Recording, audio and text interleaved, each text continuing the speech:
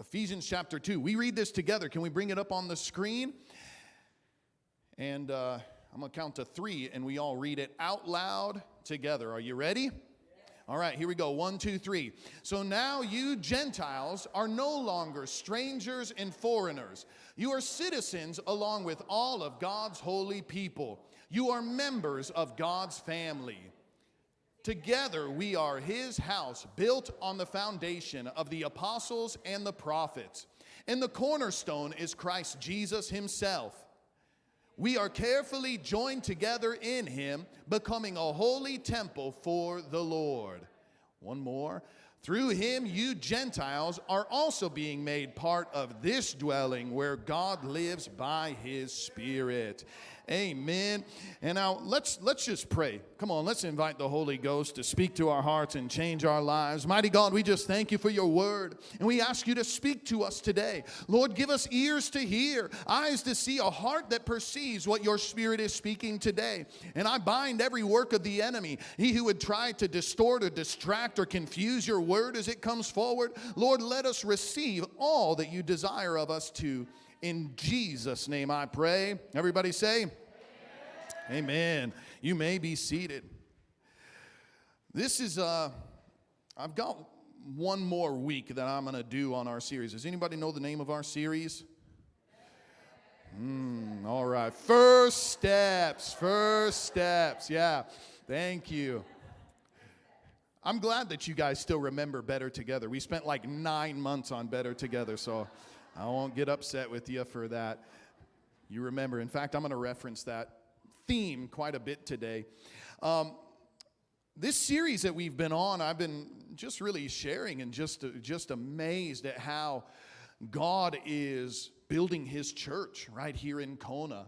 As I looked around, and even our leaders who came in for the training yesterday were just remarking, like, everybody I talked to has gotten saved or moved here or gotten plugged into this church in the last year. I know the COVID situation, certain churches have closed down, and some of you have come in through that. But I look at this and I'm like, God, you brought us here in perfect timing. You have raised up this church in exactly the right time when it was needed for this city and for this people. And one of the things that I consider is so many of us have come from different backgrounds, and so many of us, even a year ago, maybe you were worshiping somewhere else, or maybe you were living in the world, whatever the situation may be. Well, what do we believe as a church? What should we believe according to Scripture? How are we going to be unified around certain doctrines? And I know when I say doctrine, that sounds like a boring religious word, but doctrine's important. It's what we believe.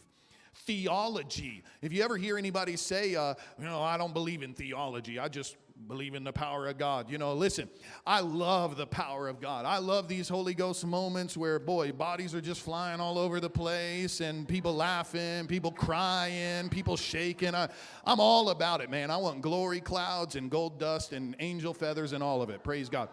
But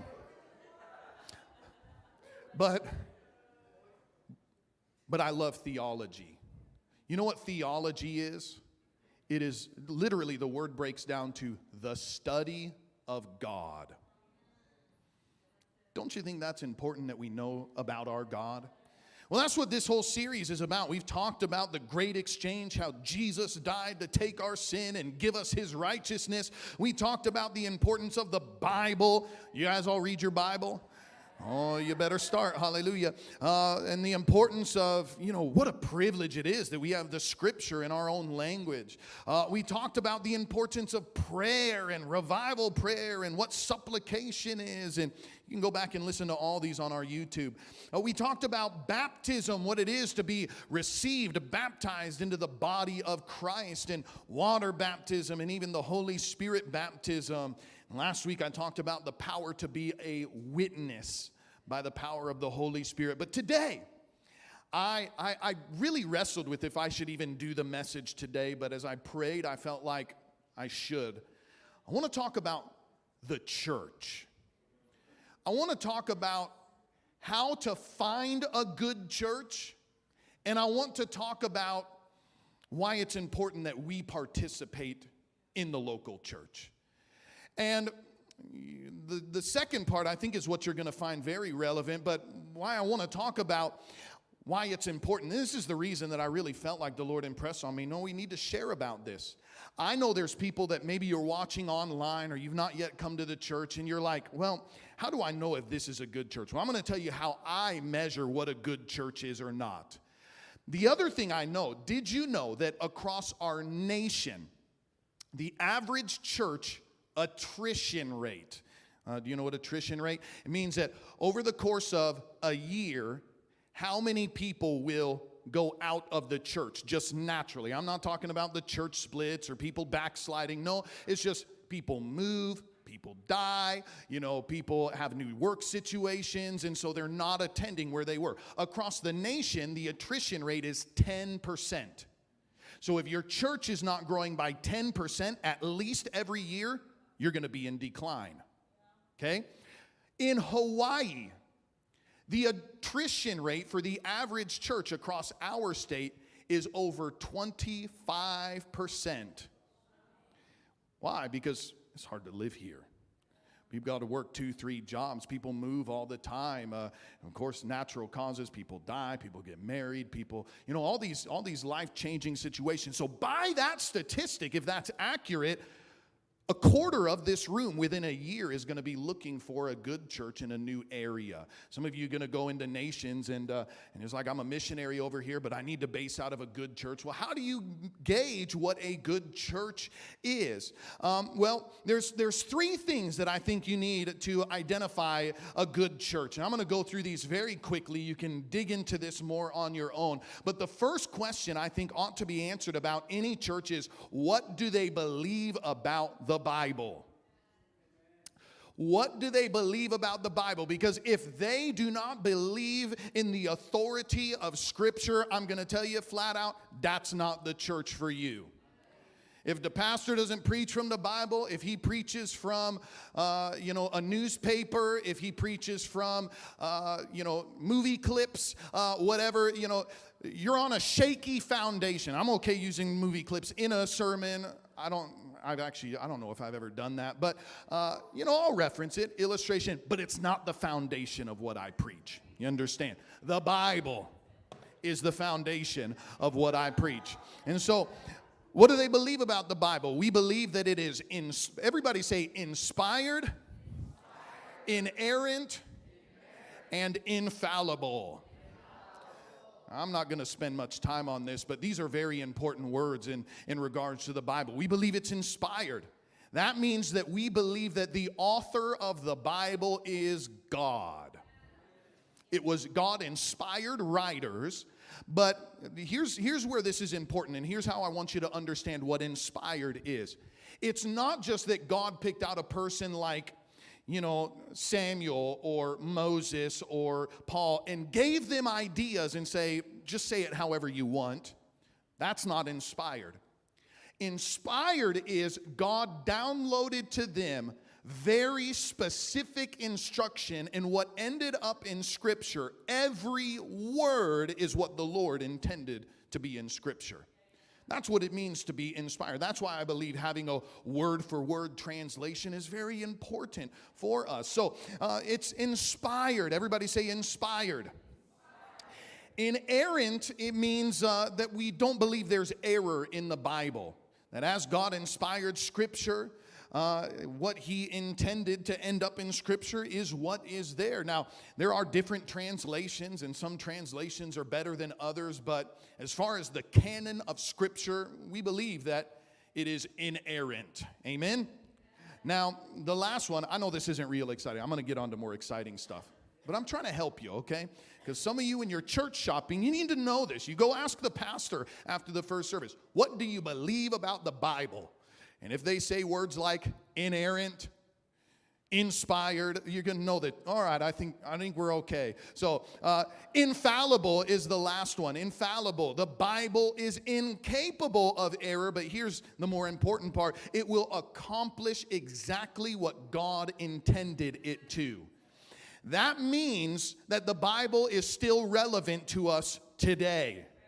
It's not like, wow, this 2,000-year-old, prophet, that doesn't have much to do with us today. No. According to the Bible, there's nothing new under the sun. And I believe that God inspired the writers all throughout Scripture to speak exactly to situations that you and I deal with today. So it's very important. The second question we must answer as we're identifying a good church is, what do they believe about God?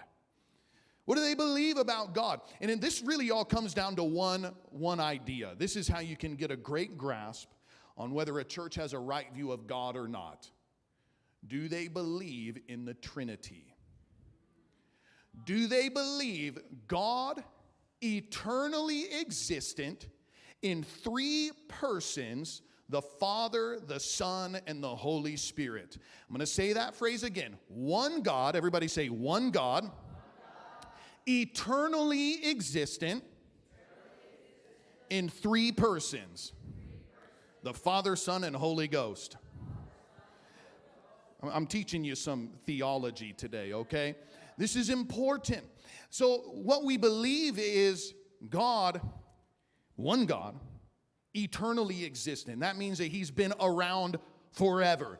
Jesus didn't come into existence when he was born of a virgin 2,000 years ago. According to the Bible, Jesus was present at creation. From the foundation of the earth, Jesus was there. Holy Spirit was there. The Father was there. God is eternally existent, and he has three unique persons through which he accomplishes his will. The Father. Now, most religions believe in the Father. They believe in God. Islam would claim we believe in the same God. But where we differ is very important, because they don't believe that Jesus is the Son of God. They don't believe in God incarnate in Jesus. And so I've had Muslims tell me, oh, we believe in the same God. And my response is the same, straight out of Ephesians. Really? You believe in the God and Father of our Lord Jesus Christ? Oh, no.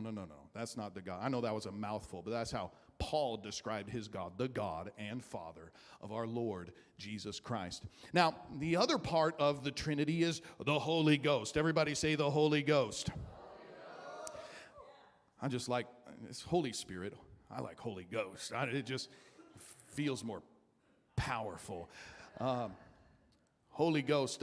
Now, you could talk to a Mormon, or you could talk to a Jehovah's Witness. And they may even claim that they believe in the Trinity, but they will differ when it comes to the Holy Spirit. They will say, well, the Holy Spirit's not a person, the Holy Spirit's a force. The Holy Spirit is just the power of God. And I say, no. Holy Spirit is a person, and Dr. Morocco does a great teaching on this, actually. He shows where the Holy Spirit has emotions, it has a will, it has personality, and you can see the distinct characteristics in the person of the Trinity. So we believe in the Trinity, amen? Now, the third thing, how are we going to find a good church? So you're going to go and you're going to ask the pastor if you're coming into a new church. Now, prayerfully, you're here in Kona, you're going to stick with us. All right? But I'm talking about for those of you're going to move next year or 5 years from now. You're going to remember. You're going to go ask the pastor after the message, tell me what you believe about the Bible. And you're going to say, do you believe in the Trinity? If they say no, well, I don't always preach out of the Bible, or I don't necessarily believe in this or that about God, that's not your church. I'm just going to tell you, that's not your church. Don't go in there and try and change that about that church. Run. That's what you do.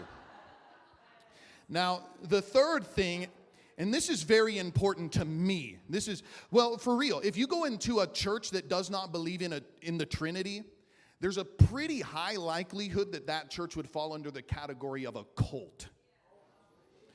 So for real, be careful. If they don't believe in the Trinity, there's a high likelihood they're not even Christian, even though they say words that may sound like us. Be careful, okay? So what do they believe, number 3, about the Holy Spirit? And this all comes down to really one thing. I want to be a part of what God is doing in this last day. I want to be a part of what the Lord is doing in this day, in this age. And the Bible says, do you know why we contend for revival as a church? Does anybody know why? I mean, yeah, we've received a lot of prophetic words about this. We got Prophet Paez a couple weeks ago, revival's coming. But, I know you guys got excited. I have got that same word about 9,000 times in my life. And I receive it, and I believe it. I've had Rodney Howard-Brown, I've had Steve Hill and Cindy Jacobs, and we could list all the credible sources that have said revival's going to flow into your church. Revival's coming through your lives. You carry revival, and on and on and on. That is not the primary reason that I burn for revival. It's not because my fathers were men of revival and birthed in revival. That's not what it is. The number one reason I believe for revival is because the Bible prophesied that in the last days I will pour out of my Spirit on all flesh, on sons and daughters, on men and women, on young and old. They will dream dreams. They will see visions. They will prophesy. All who call on the name of the Lord will be saved. That's a mass harvest of souls. I believe for it because the Bible said that's what God is doing in this last day. So I get concerned when I walk into a church. They don't even believe in prophecy. They don't even believe in the empowerment of the Spirit of God to do works of ministry. That concerns me greatly. Personally, I'm not going to that church. If we don't have moments, you know why I make you uncomfortable every single service and make you pray for people? I know that's not a seeker-sensitive thing to do. I know that. But is Trish in the room?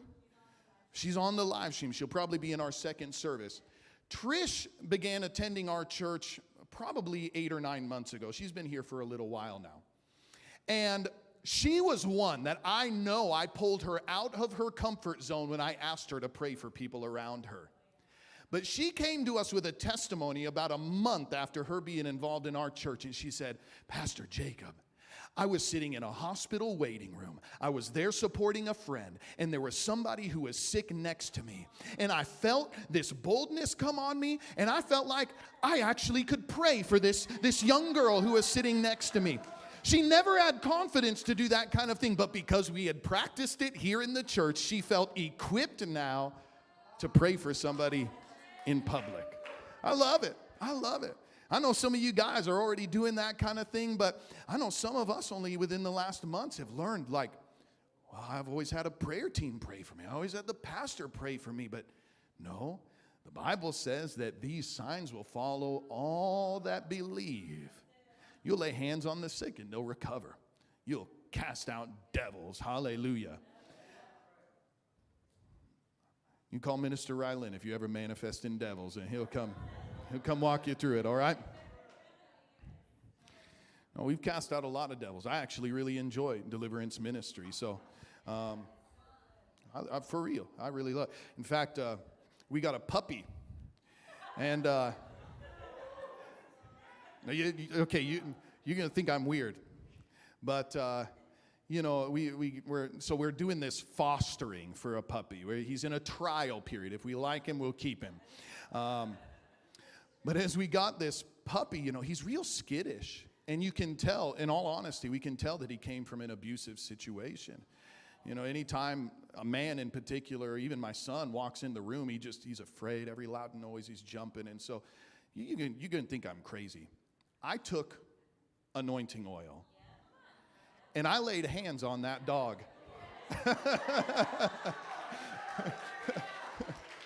And I prayed. I prayed for little puppy Cruz, we prayed for Cruz for healing of his soul, for freedom. No, I'm serious, man. If it's common in witchcraft for people to summon what they call familiars, and they'll conjure spirits into animals. We see it once in the Bible. And so, man, I don't know what kind of funky situation that dog has come out of, but I know as long as he's in my house, that he's under a blood covenant. So we did doggy deliverance last night. So it was great. And afterwards, I promise you, you're going to think I'm nuts. After we prayed for him, he was happy. He's wagging his tail, and he was comfortable. He even listened to Mariah when he was sit. And he did. That rebellious spirit broke off his life. All right. So if you need doggy deliverance, call Minister Rylan. All right. That has nothing to do with my sermon. So I want to give you 3 pictures. Now, we talked about how to find a good church, okay? They don't need to believe in doggy deliverance in order to be a good church. You can go to churches that, but why? Why is it important that we participate in the local church? Why is it important that you and I, well, I want to give you 3 pictures, 3 illustrations that the Bible gives. These are the 3 most common pictures that the Bible gives about the church. And every one of them shows us significance in being involved in the body of Christ. There is, I just said it. The church is the body of Christ. The church is the bride of Christ. And the church is the temple of the Holy Spirit. The church is the body. The church is the bride. The church is the temple. Now, that first one, And let me just say this. I do believe that we've seen break out over this last year, in the last year and a half now, with this whole COVID thing. One of the attempts of the enemy, I believe, has been to destroy the coming of people together. We even heard a radio advertisement, and I couldn't even believe it. Avoid social gatherings even if you're fully vaccinated. And I'm listening to this, and I'm like, what? I just tell you guys, listen, this is a big deal. People were made to do life together. The church was made to be together. You can look at the statistics of how suicide rates amongst youth and young people has skyrocketed since kids have been locked up in their bedrooms, isolated to computer education now. I'm telling you, it's one of the reasons that we've pushed to start a school so quickly in our church is because we get kids that are getting kicked out of school, and now you got to quarantine, and now you can come back. You got to quarantine again. We're not doing that, man. We need people to come together. And one of the attempts of the enemy, the Bible says in Hebrews chapter 10 and verse 24, let us consider one another in order to stir one another up to love and good works. Watch this, not forsaking the assembling of ourselves together, as is the manner of some, but exhorting one another, and so much the more as you see the day approaching. Did you know that the closer we get to the return of Jesus Christ, the more important it's going to be for us to come together? It is more important, and it is worth fighting for, friend. It is worth fighting for. That's why I praise God. Kings has had the stance from the moment the pandemic broke out. We're not shutting down church. We're going to provide opportunities to gather together and worship. Now, if you want to come to church with your mask on, praise God. If you got your sanitizer ready in an instant, that's fine. That is one blessing that's come out of this pandemic, is people have learned to wash their hands. Praise God. That's in the Bible too, by the way. Wash your hands. All right. So the body of Christ. Can you imagine for a moment? You hear people say all the time, man, I love Jesus. I love God. The Bible's got so much good to say, but I can't stand the church. That is like saying, could you imagine saying this to somebody? Try this after the service. I love the things that you say. I love your warm personality. But that body is so ugly, I can't hardly stand to look at it. No, don't try and say that to somebody. But I feel like when we take jabs at the body of Christ, that's exactly what we do. Jesus, I love you, but I cannot stand that ugly body of yours. You try to say that to somebody, you're probably there's going to be fighting words. Hey, let's go out into the parking lot and talk about this. You understand what I'm saying? This is a big deal. The church is continually called the body of Christ. In 1 Corinthians 12:12, it says the human body has many parts, but the many parts make up a whole body. So it is with the body of Christ. This was actually the foundation of what we used for our training yesterday. Whether you're ministering to children, whether you're smiling at the street corner, waving a sign, we all are a part of the body of Christ. Have you ever had a finger or maybe a shoulder, something that gets dislocated? Has anybody ever experienced that? You broke a bone or something gets disconnected there. It's a horrible thing. You could dislocate your pinky, and your entire hand pretty much becomes useless. And this is my concern for people that, man, I love Jesus, but I don't want to be a part of the local assembly. It's like having a finger that's disconnected to the body of Christ. And I just want to say the body of Christ shows us that we are all important and we're all needed to fulfill the ministry of Jesus on the earth. You are needed to fulfill the ministry of Jesus on the earth. It's very important. You know, you just imagine last week we got so blessed. It was, we were honoring as Pastor Appreciation. And people brought us gifts, and thank you, by the way, so much for all those who blessed us and brought us things. It was wonderful. But I have one moment distinctly etched in my mind. Joseph, I believe it was Joseph, at the end of the service brought that time, brought us an apple pie. I love apple pie. But you just imagine, trek with me for a moment. Is Joseph here? Is he here? He's here. I'm not going to hurt your feelings, Joseph, okay? But you just imagine for a moment if we were standing here and Joseph comes across the stage and he catches his foot on a cord and begins to drop the apple pie. You imagine if that apple pie hits the stage. I'm talking about you, Joseph. Imagine if Joseph was carrying this apple pie and drops the apple pie and it smears across the stage. You know what's going to happen? Immediately, gifts in the body of Christ are going to begin to come alive. There is going to be a person with the gift of helps who immediately jumps up and goes and begins grabbing cleaning supplies to begin to move into action, right? There's going to be a prophet sitting there. I knew that was getting ready to happen. You're going to have somebody who's administrative who begins to put together a plan or here's the process that we need to walk through next time that we deliver a cake or a pie to the pastor, right?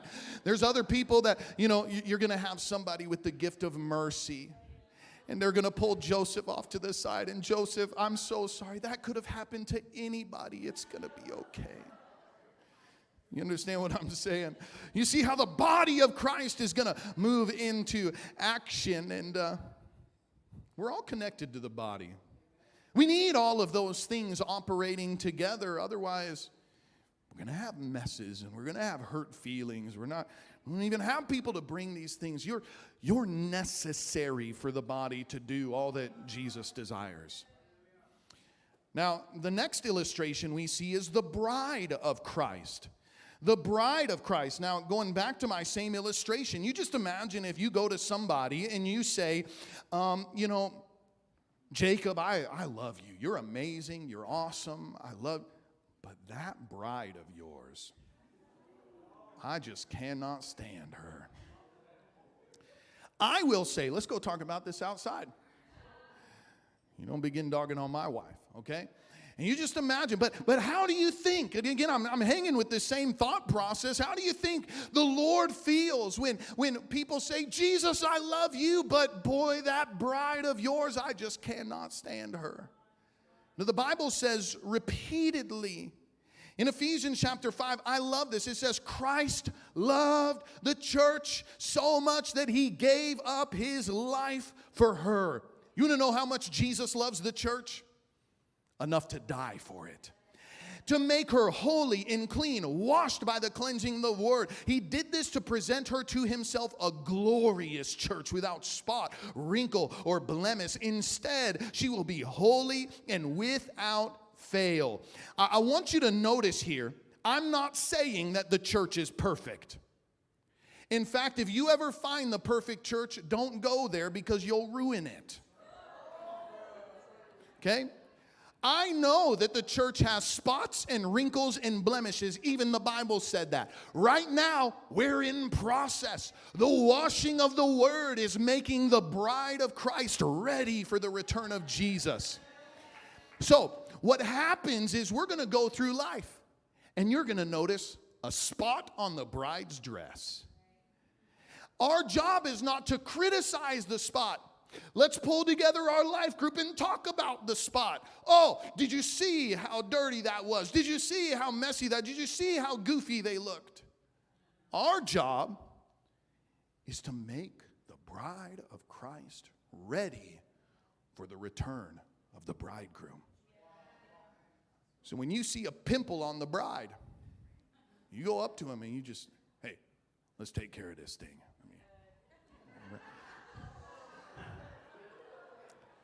That's our job. We all are beautified. You know what the purpose of all of us moving into, like, you know, this whole experience team is, oh man. You know, okay, so I'll just tell you. We had a guest pastor who came here a couple of months ago. And we welcomed him up, and Brother Jonathan, who's a handsome man, came and put the lei on our visiting pastor. And he's like, you know, I received my first, he told me after the service, he's like, I received my first lei. And he's like, I thought it would be like a beautiful Hawaiian woman, not a big Samoan man, right?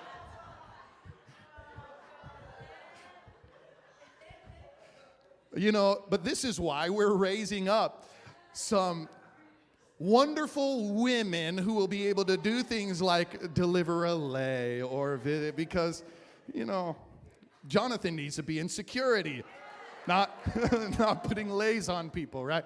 And so, all right, I've taken jabs at Joseph and Jonathan this morning. If you have the gift of mercy, you go comfort those guys after the service and encourage them in the Lord. All right, the last one, worship team, you can come. I'm pretty much done here. I've had fun preaching today. Have you guys enjoyed that? I feel like we're all awake in the house of God today. So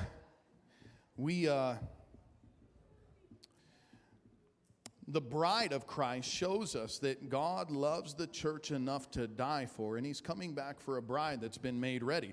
The body of Christ shows us we're all important. We're all needed to fulfill the ministry of Jesus on the earth. Now, the third illustration, and this is the most common that we see in Scripture, is that the church, the assembly of the people, is the temple of the Holy Ghost. We are the dwelling place for God Almighty. We read the verse every single week that the Lord is, what is it? We say that he's building a holy temple for the Lord. You are being made part of this dwelling where God lives by his Spirit. We're the temple of the Holy Spirit. God desires to release and to manifest, to display his glory in our midst. Now, I know the Lord can move out on the streets. I commission people, go do that all the time. But do you understand? I've done studies on this before, and I'm not going to spend time on it today. Just look through the book of Acts and look at every Holy Spirit outpouring. Look at every miracle moment. One thing that all of them have in common, almost without fail, the verse right before that encounter or the verse right after that encounter says, they were all together. They were assembled together. They were in one accord. It's rare to see miracles that happen with one person going down the street and a miracle happened. In fact, I don't know if there are any. It always happened when the people of God came together. Why? Because we are the dwelling place of the Lord. We are the outlet through which the Lord desires to manifest his glory. Now, I know glory, that's an old school word. You know what glory is? There's a simple definition of glory. Glory is a physical manifestation of an attribute of God. It is a physical manifestation of an attribute of God. God is healer. So if you experience the healing virtue of God, that's glory. God is love. And if you've ever had this moment where you're just flooded with the love of God Almighty, that's glory. That's glory. The power of God coming upon you, shaking, falling, crying, laughing, whatever. That's glory, Fred.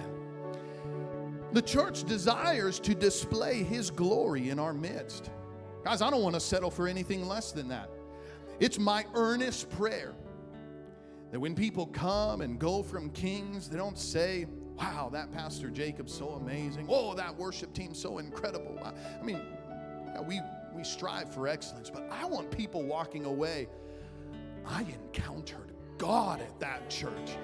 I experienced the glory of God in that church. Boy, the Lord spoke to me in that church. I want people, oh, God, you're so incredible. Come on, let's all stand to our feet all across this room. And I want to begin to pray. And let's just begin to ask the Lord to pour out His glory in our midst. Come on, let's just begin to ask Him to make Himself known, to manifest His presence, His power, and His glory in our midst and amongst His people. Oh, Lord, we cry out, even as Moses did, show us your glory, Lord. We cry out, show us your glory, Lord. We cry out, make your presence manifest and known in our midst and amongst this people. Lord, your love and your care and your healing and your joy and your presence and your salvation and the many, many attributes of God.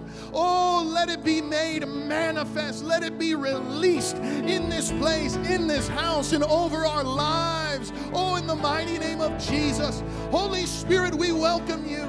Holy Spirit, we welcome you. Come, show us your glory.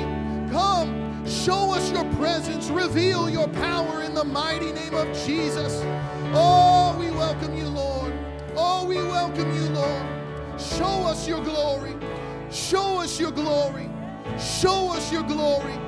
Oh, in Jesus' name.